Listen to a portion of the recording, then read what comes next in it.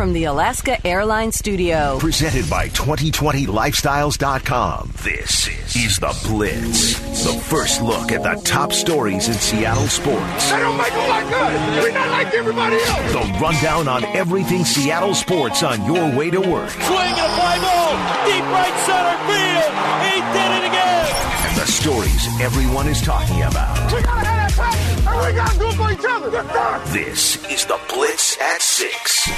Good morning, friends. Welcome to The Blitz at 6. Lydia Cruz alongside with you Friday, August 7th. We made it to the end of the week. Thanks for hanging out this morning ahead in this hour. We got some interesting news yesterday. Breaking yesterday morning, Mike Silver at the NFL Network tweeting out that the Seahawks appear to have moved on from Jadeveon Clowney and that they have interest in 2 veteran free agent pass rushers. We'll discuss. We also got to hear from him. He hopped on, joined Danny and Gallant shortly after that. So we'll hear his reasoning on that. We also got to hear from DK Metcalf yesterday on his special relationship with Russell Wilson, who has the better work ethic between the two of them. And the Angels topping the Mariners 6-1. Unfortunately, Taijuan Walker having a few struggles out there on the mound, and a day off for Kyle Lewis yesterday ahead of this weekend series against the Colorado Rockies as they come to town. It's all ahead in this hour. Right now, let's get to your headlines. NFL Network's Mike Silver tweeted out yesterday morning at Mike Silver, while the Seahawks appear to have moved on from Jadeveon Clowney, who wants more than they're willing to pay, the team has interest in 2 veteran free agent pass rushers, linebacker Clay Matthews and defensive end Everson Griffen. A deal could happen soon. Silver then joined Danny and Gallant here on 710 ESPN Seattle shortly after to explain. Well, I don't think Clowney's going to happen, but you've got this Trojan Fest where Everson Griffen is still out there. He's had a very productive career with the Vikings, and Clay Matthews, who, after all those years with the Packers, I thought looked really good for the Rams when he was healthy last year. Both veteran pass rushers had 8 sacks in 2019. Clay playing for the Rams, as we know here in the NFC West. Everson for the Vikings. Clay played in 13 games to Everson's 15. Clay, slightly older of the two, former USC standouts at 34, 6'3", 255, played outside linebacker for most of his career, 11 years now in the league after being drafted by the Packers back in the first round in 2009, and spending a decade with Green Bay. We know that all too well, too, here in Seattle. 91.5 sacks in his career, 6-time Pro Bowler, but his last Pro Bowl season was back in 2015. Mike Silver, though, still thinks Clay Matthews looks pretty good. I watched him pretty closely last year. I happened to cover the Rams a bunch in the games that he played, and I thought he was really good. I thought he looked like he had a burst, and he plays so hard. And, if you were going to try to say Clay Matthews doesn't have much left, your case would be, well, he keeps breaking down. There are these nagging injuries. So maybe that's going on. But the player that I see when he's out there looks really, really good to me. And, and I'm not a professional talent evaluator, but he kind of popped on the screen, I thought. Dave Wyman yesterday with some thoughts on both of these two in the afternoon, Bob, Dave, and more, and talking about Matthews, where he fits in more position-wise for the Seahawks. He's really a Leo is what you're going to have. You're probably not going to play him at linebacker. And so, again, explain for people what a Leo is, how it's different from a traditional linebacker. Yeah, he's the guy that comes off the Cliff Averill, that comes off the backside. You usually a little bit slimmer pass rusher, the quickness. The guy on the other side is like your defensive end. He's Rasheem Green, where, he's a big, solid guy, plays the 5 technique. So basically over a tackle, you're going to be taken on the tackle. Everson Griffen, a little bit different, 32 years old, 6'3", 273, and more of that traditional defensive end, taken by Minnesota in the 4th round back in 2010 and spent a decade with the Vikings, tallying 74.5 sacks. 4-time Pro Bowler, but including last season, had a pretty impressive last year. And Mike Silver yesterday on Everson Griffen, still looking pretty good. He's played 10 years, and not everybody's Michael Strahan, who can go out there at 35 and look like you're 23. So those are probably the 2 factors. But, I thought he had a pretty good year last year. Well, what about his fit specifically here in Seattle? When he first was kind of floated out there with the Seahawks, months ago, I thought that makes a lot of sense. And you're right. The 2018 situation, first of all, it sounded pretty scary at the time, and it sounds like he's gotten to a much better place, and that's obviously more important. But, certainly teams are trying to ensure that they're getting a guy who is in a good place, and able to perform at its highest level. So that probably is going on as well. Our own Dave Wyman, too, yesterday talking about Griffen and how he's really freed up his teammate, Danielle Hunter, to rack up some sacks. Griffen, he's one of those guys that, I on the other side of him this year, if you look at Danielle Hunter this last year, I mean, he's one of those guys that makes it possible for guys on the other side to rush the passer. Danielle Hunter in Minnesota has had 28 sacks the last 2 seasons. And I think a lot of it is because of the play by Everson Griffen on the strong side. So when it comes down to comparing these two veteran pass rushers, Wyman also, I thought, with some great thoughts on where the Seahawks need more depth. He thinks Seattle's pretty set in terms of flexibility at that Leo position, but really needing more in the 5-tech area. And then on the other side, you've got like a defensive end. Well, they don't really have that many of those. They have Rasheem Green and LJ Collier from what I'm looking at, because I'm looking at all of the Leos that they have, which are, if you get Clay Matthews in there, you got Bruce Irvin, you got Darrell Taylor, I think is how they drafted him. Same thing with Alton Robinson. I don't think those guys are defensive end types. They may prove me wrong. Benson Mayoa. And then, they got Eli Menser, which, I don't know. The kid out of Albany, he's 225 pounds, and he's like a quick twitch edge rusher. And then the other guy, Marcus Webb, the kid out of Detroit, he's like 245. So they have a bunch of Leos. So Wyman saying that he wouldn't be upset about signing Clay Matthews here in Seattle, but that he thinks that the Seahawks' bigger position of need would be for Everson Griffen. I'll take Clay Matthews. Great talent, everything. But if you just look at the numbers, to me, at least on the defensive line, and to me, as far as the numbers go, it looks to me like they certainly could. They need Griffen more than they need Matthews. Part of Mike Silver's tweet yesterday also centered around the Seahawks moving on from Jadeveon Clowney, and he spoke to Danny Glant why he doesn't think that's going to happen. Yeah, I really feel like the Clowney thing won't happen. The Seahawks have come way, way off of their highest offer, which was, probably up to $16 million with bells and whistles. And I think he's still above that in terms of what he's seeking, and they're way, way lower in their budget. So I don't think Clowney's going to happen. And also where he thinks Clowney might land, the Titans looking like a likely candidate. I keep guessing. I think Tennessee would be the team that if you polled other coaches and GMs around the league as to what they thought would happen, they're just kind of assuming that's where it'll be. But, it hasn't. Tennessee, meanwhile, signed Vic Beasley in free agency, another edge rusher, and he hasn't shown up. So it's tough not to connect those dots. Mike Silver also on elements that are preventing Clowney from being signed. A lot of people expecting to see a contract earlier than this, but elements, especially now with COVID-19 realities, that are preventing that from happening. When you look at next year's salary cap as being possibly as low as $175 million, which is going to be far less than what teams had been budgeting pre-pandemic, then,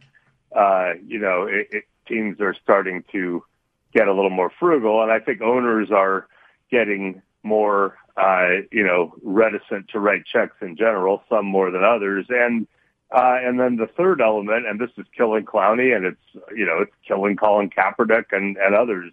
Clowney's a guy that, before you write the check, you'd like to see him. It's just hard to bring in new players right now, Mike Silver said. Also, with some thoughts on the trade for Jamal Adams, 2 reasons he likes the Seahawks trade for Jamal Adams. 2 reasons. One, I just think Jamal Adams is better than Jalen Ramsey. I know Jalen Ramsey's good.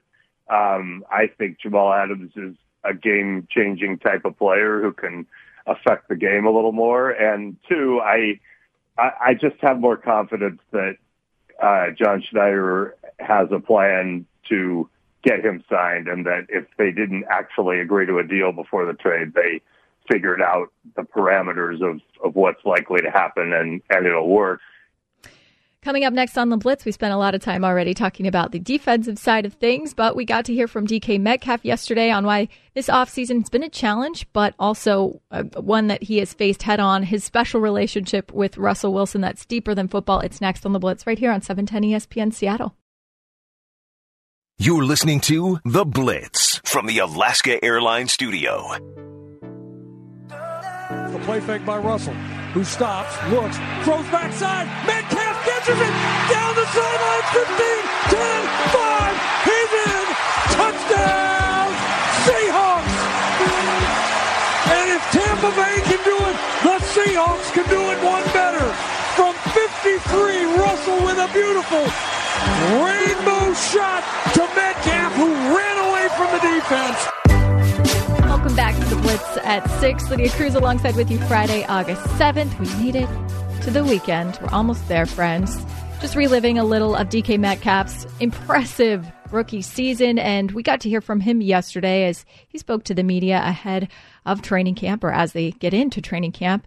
He mentioned that this offseason was definitely a challenge doing things virtually, but he also says that it's going to be special for whoever gets to hoist that trophy at the end of it. It's a challenge, but, we're all up for it. I mean, that's the great thing about being athletes. Our bodies are made to adapt in situations, and I think it's going to be fun just to see how everybody treats this and, who's going to come out on top. I think this year is going to be special for, whichever team wins the Super Bowl or, however many games we get to play. But, I'm just curious and can't wait to see how everything just plays out. When it comes to the health and safety aspect of the COVID pandemic, Metcalf definitely mentioning there's concerns. He even mentioned that he had some family members that have dealt with COVID. Yes, sir. I had a couple of my cousins contract the virus. It's real out there. And, I'm not going to let it, I would say, affect me or anything. But, I'm taking precautions just like my family has it. And, I got my teammates in the back of my mind, any family members, friends that I come in contact with. I'm going to take care of them. But, I'm not going to let the virus just slow me down or try to, make it bigger than what it is. Because my God is bigger than this virus, the way I look at it. And I'm just going to continue to just be me and keep going. Does he have any hesitations about playing this season? I haven't played since January. No, I ain't played since January. I ain't played since January, man. I'm ready to go. DK Metcalf also speaking on the discipline that will be required to keep the team COVID-free this season. The Seahawks having no positive tests as of now. I mean, we're going to see, man. I think our team is pretty disciplined. We had 0 positive tests, first week. So, I mean, our team is gonna just continue to build on that and, just continue to stay disciplined. A really impressive rookie season for DK Metcalf, of course. 58 receptions, 900 yards, and playing in all 16 games. But one of the biggest things he learned was how to take care of his body this offseason. How to take care of your body during the offseason. Because I know I've been working since February. I may have started too early in some people's minds. Just really taking the time off and just in back, full recovery, so I can just, get back to OTA. Well, we didn't have OTA this year, but, during the normal schedule, just get back into the routine of everything. But, just taking the time to recovery and just chill out from football for a little bit and then just, get back to work. So when everything starts to ramp up, it's not going to be like I'm just being thrown into a fire or, I'm tired or fatigued with everything. Any surprises from his rookie season? I got into a daily routine, a weekly routine throughout the whole year, and I found myself doing, the same thing, every week, and I didn't get tired of it. And I think that's something that's unique, I think, because, I try to adapt everything that I do, but, my weekly routine never changed last year. I think that was kind of weird to me because I didn't get bored of it. I didn't get tired of it. I didn't get tired of coming in and learning new plays or watching the same old plays that we've run. It was just kind of just fun just being here. We've seen plenty of videos of DK and Russell spending time together, working out together, putting in that time to develop that chemistry. And he mentioned that he and Russ, they have a relationship that just goes beyond football. Right. I mean, we know how we know how one another is going to react to certain things. And, I mean, it's just a bond that goes further than football. You know, football is only a short period of my life. You know, just building relationships while I'm here that's going to last a lifetime. So, I mean, just any bond that you have besides just a common, hey, go run that route and be done is going to be great. DK Metcalf, quite the competitor. We know Russell Wilson, never time to sleep. So who has the better work ethic between he and Russ? Oh, me, hands down. I mean, I don't think anybody can outwork me when I put my mind to it. DK saying me, hands down.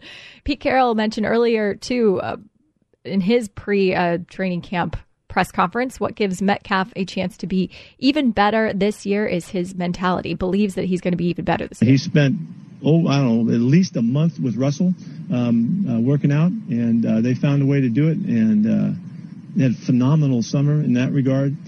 What gives him a chance to be a really exciting player is his mentality. He knows exactly who he is. He knows where he's come from. He knows what it's all about. He's not going to let anybody get in the way of him being all he can be. And that's all we could ever ask for. What that is, I don't know. You know, but now we know we can move him around. We can ask him to do a lot of different stuff. You know, we were hesitant because he was a young player and all, but we weren't sure if he was able to handle stuff. But we know now he's really a bright football player, and he's got flexibility, and he blocks, and he can rip down the field. Also, DK mentioning that he worked out with Richard Sherman a little bit this offseason. He's been learning a lot from Greg Olsen as well, and he believes it's going to be pretty special this year. So always great to hear from DK. Up next on The Blitz, we heard from NFL Network's Mike Silver yesterday that the Seahawks were moving on from Jadeveon Clowney, but considering two veteran pass rushers. And yesterday, Dave Wyman broke down the skill sets of Everson Griffen and Clay Matthews and why Everson Griffen is a better fit here than Clay. It's next on The Blitz right here on 710 ESPN Seattle.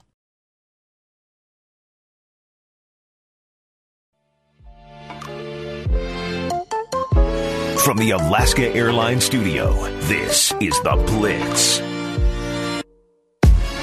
Welcome back to The Blitz at 6. Lydia Cruz alongside with you Friday, August 7th. Our own Dave Wyman, he took some time yesterday on Bob, David Moore. You can listen every day from 3 to 7 p.m. right here on 710 ESPN Seattle to break down the differences, similarities between veteran pass rushers Clay Matthews and Everson Griffen. Those were the two names mentioned by NFL Network's Mike Silver yesterday. He tweeted it out, then joined Danny and Gallant to discuss the interest the Seahawks had. But Dave breaking down why Everson Griffen is a better fit here in Seattle in his mind than Clay Matthews. What's going on with the Seahawks, everything else going on in the NFL, but some news coming out, guys, from Mike Silver talking about Jadeveon Clowney in the Seahawks, and he doesn't think Clowney and the Seahawks are a match anymore, that it's just not going to happen. Yeah, I really feel like the Clowney thing won't happen. The Seahawks have come way, way off of their highest offer, which was, probably up to $16 million with bells and whistles, and I think he's still above that in terms of what he's seeking, and they're way, way lower in their budget. So I don't think Clowney's going to happen. So before we move on to who he thinks may happen for this team, is that, at this point I feel kind of numb. Like, in terms of hope, it's gone up, it's gone down, it's been the roller coaster. All right, maybe they got a chance. All right, it looks done. Dave, I'll start with you, just in terms of the fit. And again, John has been a guy that says, well, he doesn't really fit because he's a linebacker. You've got all these other guys. Do you think they use him differently? Could they bring him in and use him as sort of a hybrid defensive end linebacker? What do you think? Well, they already have so many linebackers, that we're already talking. And I guess not so many, but just talent-wise. By the way, I went down to the VMAC today to get tested. I'm in Tier 2 because, we're going to be going in the building and everything. It's really hard to, most guys I know, I'm like the Griffen brothers, even though they have their masks on, it's like you definitely know who they are. I know who Bobby is, but there's some guys that, are unfamiliar. I was able to figure out, I saw BJ Finney, but what I saw today was a kid I'd not seen before until I looked in his eyes. Jordan Brooks, he's got those evil linebacker eyes, man. Are they Singletary eyes? Yes. Well, no, because his are sort of wide. These are like, I'm going to hit you eyes. And that's all I could see over the top of the mask. And I got so fired up. I'm like, yeah, that's Jordan Brooks right there. That was when I did my breakdown of Seahawks on Seahawks.com of him. I said, look at his mug shot, his shot at the combine, and they did kind of a close up on his eyes. But yeah, I love that. It was good. It's good to see him and some of the players down there. But I would break it down this way, because we're talking about Everson Griffen here too, right? Yeah, we'll get to him in a minute. But just Clay Matthews, how does he fit? They go together, though, to me, because here's the thing. You first of all, they're both from USC, right? One guy in his 12th year, one guy in his 11th year. But if you bring Clay Matthews in here, and they both had the same number of sacks, both had 8. But if you bring him in here, he's really a Leo. Is what you're going to have. You're probably not going to play him at linebacker. And so again, explain for people what a Leo is, how it's different from a traditional linebacker. Yeah, he's the guy that comes off the Cliff Averill, that comes off the backside. You usually a little bit slimmer pass rusher, the quickness. The guy on the other side is like your defensive end. He's Rasheem Green, where he's a big solid guy, plays the 5 technique. So basically over a tackle, you're going to be taking on the tackle. The guy on the Leo side is, sometimes they'll have him sort of angled in, and he'll just be rushing off the weak side, and his job is just to go try to beat a guy on the outside or try to spin move inside. But he's more of a lighter, quicker, unique Ngakoue type of guy, right? So, and then on the other side, you've got like a defensive end. Well, they don't really have that many of those. They have Rasheem Green and LJ Collier from what I'm looking at, because I'm looking at all of the Leos that they have, which are, if you Irvin. get Clay Matthews in there, you got Bruce Irvin, you got Darrell Taylor, I think is how they drafted him. Same thing with Alton Robinson. I don't think those guys are defensive end types. They may prove me wrong. Benson Mayoa. And then, they got Eli Menser, which, I don't know. The kid out of Albany, he's 225 pounds, and he's like a quick twitch edge rusher. And then the other guy, Marcus Webb, the kid out of Detroit, he's like 245. So they have a bunch of Leos. Would Shaquem be a Leo? Yeah, exactly. If you have Shaquem, rushing off the edge, and he'd be that backside or weak side edge rusher. So, and that's the difference. I mean, you're more, you're more stout if you're on the defensive end side. You're a guy that takes on blocks, takes on the tackle, and you've kind of got a two-way rush. But coming off the edge, you want this quick twitch, Bruce Irvin type of guy, and they already have a bunch of those guys. Remember, you can listen to Bob, Dave, and More every day from 3 to 7 p.m. right here on 710 ESPN Seattle. Up next, Jerry DiPoto also taking some time to chat with Danny and Gallant yesterday about a lot of the young, exciting prospects in the Mariner system, including Kyle Lewis. He got a day off yesterday. We did get to see him in an interview with the guys on the Root broadcast, which was cool during the game. But Jerry DiPoto on Kyle, as well as Jared Kelnick, and an update on Julio Rodriguez. Man, it's been fun to watch Kyle Lewis, a guy that's hit safely in all but one game so far this season. He sprays the ball to all fields. It's really been incredible to watch. What's been your perspective as the GM, Jerry? What you said. I pinch myself every day. It's this is what we thought Kyle was capable of back in 2016, and we never really wavered through his time in player development and tried to be supportive of him, and both in helping him get back physically and emotionally from really tough injuries. And I've said it before, it all comes down to the character and his ethic. He's been unbelievable in his focus through time, and he deserves all the good things that are happening to him right now. He is using, frankly, he's hitting center to right field so consistently that you forget that he's capable of hitting the ball 120 miles an hour to his pull side. And he's playing an excellent center field. He's throwing well and accurately. Last night, to me, the two underlying things in that game that, outside of a couple of hits, one of them really big, taking a critical walk at a big time in the game, doing things that veteran players do. And despite the fact that he's 150 plate appearances into his major league career, he stole his first base Kyle can run, and that's something that was really encouraging, was to see him trust it and just go run.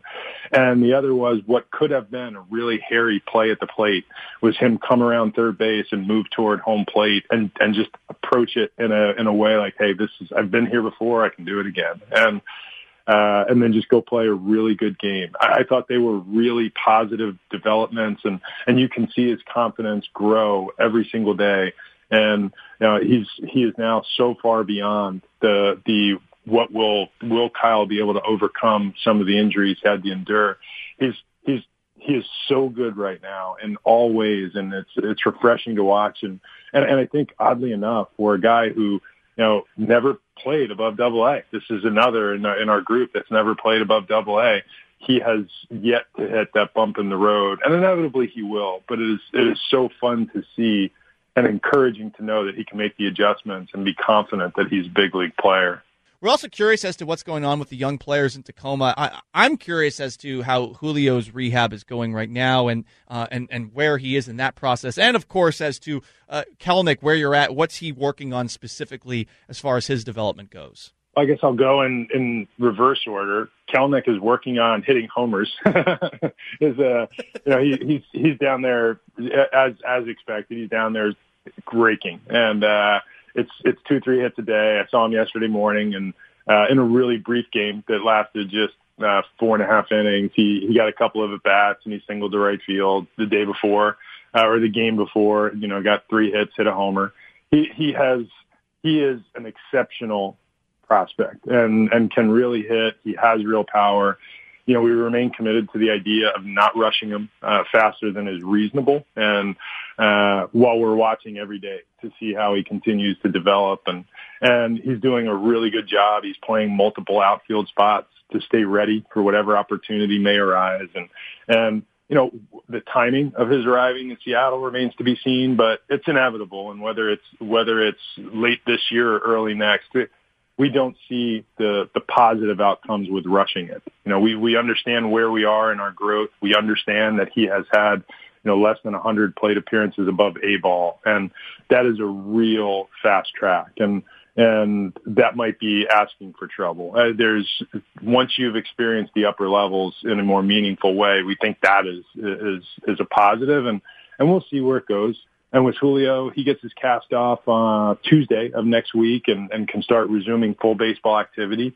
Right now, he's working his butt off in the weight room. He's taking one-handed swings and going through all the same educational and I guess developmental non-baseball skill-oriented work that the rest of the guys are. That full interview from Jerry Dipoto, the Jerry Dipoto Show, available for you at 710sports.com. Just click on the podcast tab. Up next on the Blitz, it's time for the Hot List. All of the updates from round 1 of the PGA Championship, including Bryson DeChambeau just shattering his driver. Also, Tiger Woods working his way to within a few strokes of the lead as well. It's all ahead in the Hot List right here on 710 ESPN Seattle.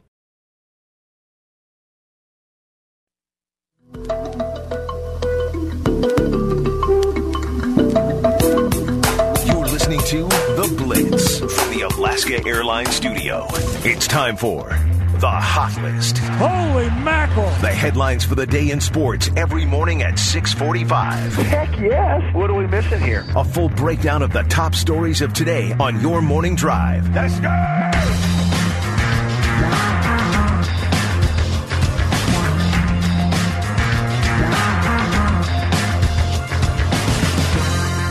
Unfortunately falling to the Angels yesterday, 6-1. Shohei Ohtani homered in his first plate appearance since being shut down as a pitcher. Drove a 1-0 pitch from Seattle starter Taijuan Walker to the opposite field. Fly ball deep to left field. Gordon back to the one-inning track, leaps up at the wall, and it's gone. Goodbye, baseball. Shohei Ohtani with an opposite field home run into the Edgar's Cantina, giving the Angels a 1-0 lead here in the top of the first inning. It was Ohtani's third home run of the season, and all of them have come against the Mariners. He homered twice last week at home against Seattle. The Angels did shut down Ohtani's arm, the pitching side of things, for the rest of the season. because he strained the flexor pronator mass near the elbow. The recovery from that strain requires him to abstain from throwing for 4 to 6 weeks, but still able to do some damage at the plate. Taiwan, speaking after the game, said he even felt he made a good pitch on the ball that Ohtani ended up knocking out of the park. But also Walker just not having the same feel out on the mound yesterday, losing some of the command we saw in his last outing. 3 2/3 innings for Walker yesterday, 4 earned runs, 3 walks, 3 strikeouts. Scott Service after the game on Taiwan's start. I think a little bit of the rustiness when you know, Taiwan has not pitched a lot in the last couple of years, and the days when you don't feel 100% and you kind of get out of whack at that moment, you know, how do you fix it? How do you get back on the rails again? And sometimes it's as simple as I got to get this ball down. You do it externally and aim lower. Other times it's mechanical, but that was the big issue there in the 4th inning. And Max Stassi added a 2-run home run in the 8th, as well his 4th of the year. Angels starter Dylan Bundy, he was pretty incredible, struck out 10 in the 3rd complete game of his career, allowed 4 hits, picked up his 10th strikeout after getting Kyle Seager in the 9th. His only mistake, an elevated changeup that Daniel Vogelbach lined into the right field seats for a solo shot. The windup and the 1-0 pitch swung on, belted deep to right field. Good one going back, looking back, and this one is gone. Daniel Vogelbach with his first home run of the season into the lower deck in right field to get the Mariners on the scoreboard. It's now the Angels 4, the Mariners 1, and number 1 for Daniel. Scott Service on Vogie getting a big hit there. It's been nice to see Vogie get one. We need to get him going. Would really help our offense, getting consistent quality at bats out of him and seeing him pop a few balls over the fence, because we've seen him when Vogie gets going, he can be a big force in this league. So that in the 4th inning, and Shedlong Jr. following with a double, but Bundy escaped the threat, retired 17 of his final 18, had the 5th complete game in baseball this season, in the truncated season.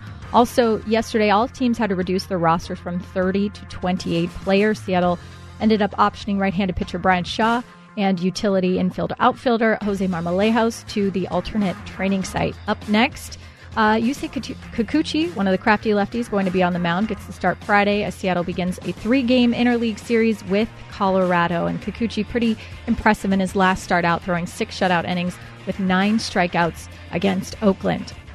Well, we got to hear from Richard Sherman getting ready for the season, and has anything changed in his prep? Kind of an unusual year, to say the least. You know, every year is a new year, and every year you gotta reprove yourself, you gotta reestablish yourself, and you gotta put it back on tape, and that's the plan. You know, I gotta go out there, I gotta work hard, I gotta be able to play well for my teammates and try to elevate my team and help us win ball games. I mean, that's the concern every year. The off season has been different, but you know, we're pros and we get our work in, and we've been able to prepare and stay on top of our game. Obviously, it's an adjustment, and winning teams find a way to adjust the best in these situations. So I think the team that would adapt the best will be the one holding the trophy at the end. What has the testing process been like for him? Yeah, I mean, it's pretty simple. I mean, it's the mid-nasal swab. They're going in, they're, you know, spinning it around one nostril, spinning it around the other nostril. It kind of tickles. And then you go on about your day. Obviously, they have the contact tracing throughout the building to make sure, you know, if there is an outbreak, if there is a positive test, it's able to be traced and contained. But honestly, it takes about 2 minutes, and you know, it's been, you know, it's part of your routine at this point.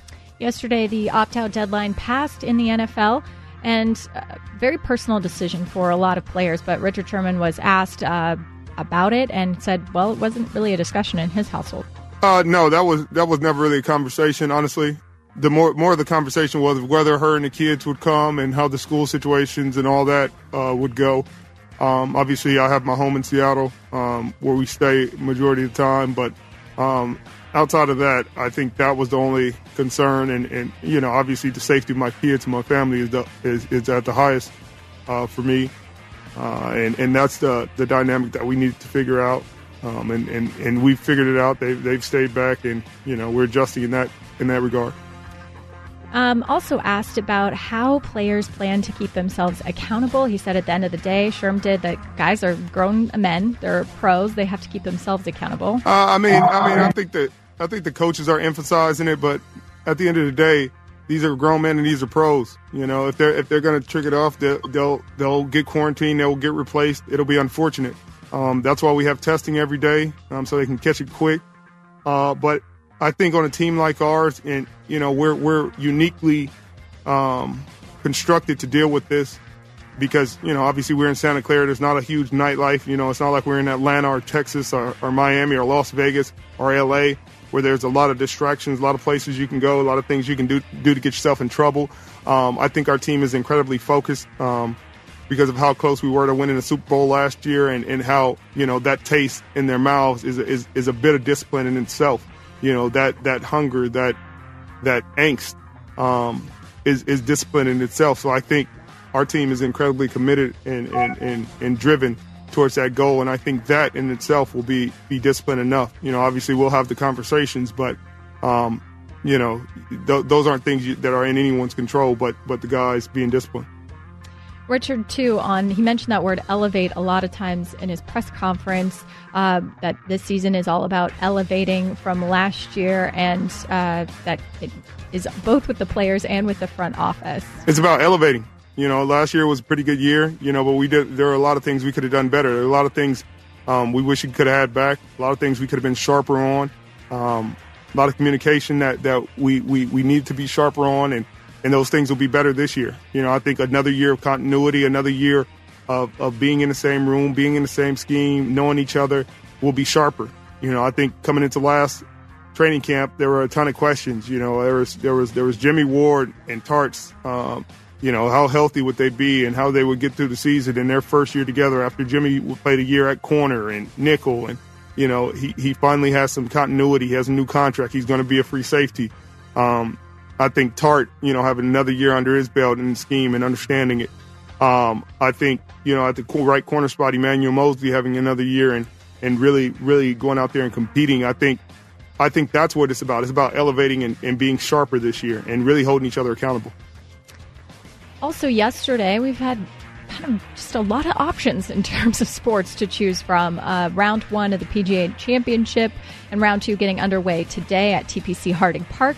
3 of the world's top 5 ranked golfers, including world number 1 Justin Thomas, finished the first 18 of the tournament above par. Tiger Woods, meanwhile, worked his way to within a few strokes of the lead. He ground out a 2-under 68. Bryson DeChambeau also just broke his driver, subsequently cruising into contention by crushing the field in driving distance. Ending the day, though, in first place, Jason Day and Brendan Todd tied in that spot, shooting 5 under. Brooks Koepka, Xander Schauffele, Zach Johnson, Justin Rose, and 5 others behind them, shooting 4 under. Tony Finau, Daniel Berger, Gary Woodland, and 5 others, 3 under, and then Tiger Woods, Bryson DeChambeau, Adam Scott, Patrick Reed, and 9 others at 2 under. Some of the featured groups from today, in case you're looking for some programming: John Rahm, Phil Mickelson, and Sergio Garcia. They are going to be on 11:33 a.m. Eastern Time, and then Tiger Woods later in the afternoon with Rory McIlroy and Justin Thomas, 4:58 p.m. Eastern Time, featured group number 1. Texas Tech firing women's basketball coach Marlene Stallings yesterday, a day after a pretty brutal report alleging a culture of abuse in her program. The athletic director there, Herbie Hokut, announced the firing in just a 1-sentence statement and then added that he planned to address the decision on Friday. Players made claims of abuse over the past 2 years in season-ending exit interviews that were obtained through an open records request by the Intercollegiate, but players dreaded there was a heart monitoring system that they said they had to be at least 90% of capacity during games. Otherwise, they faced loss of playing time or more conditioning work if they didn't. But pediatric sports medicine experts saying that maintaining a heart rate that high would be very difficult to do. Over 2 years, 12 of 21 players ended up leaving the program, including 7 that were recruited under Stallings. Yesterday, some breaking news on the Seahawks front. NFL Network's Mike Silver tweeted out yesterday morning, while the Seahawks appear to have moved on from Jadeveon Clowney, who wants more than they're willing to pay, the team has interest in 2 veteran free agent pass rushers, linebacker Clay Matthews and defensive end Everson Griffen. A deal could happen soon. He joined Danny and Gallant here on 710 ESPN Seattle shortly after to explain. I don't think Clowney's going to happen, but You've got this Trojan fest where Everson Griffen is still out there. He's had a very productive career with the Vikings, and Clay Matthews, who, after all those years with the Packers, I thought looked really good for the Rams when he was healthy last year. Yeah, both veteran pass rushers had 8 sacks in 2019. Clay playing for the Rams, Everson for the Vikings. Clay played in 13 games to Everson's 15.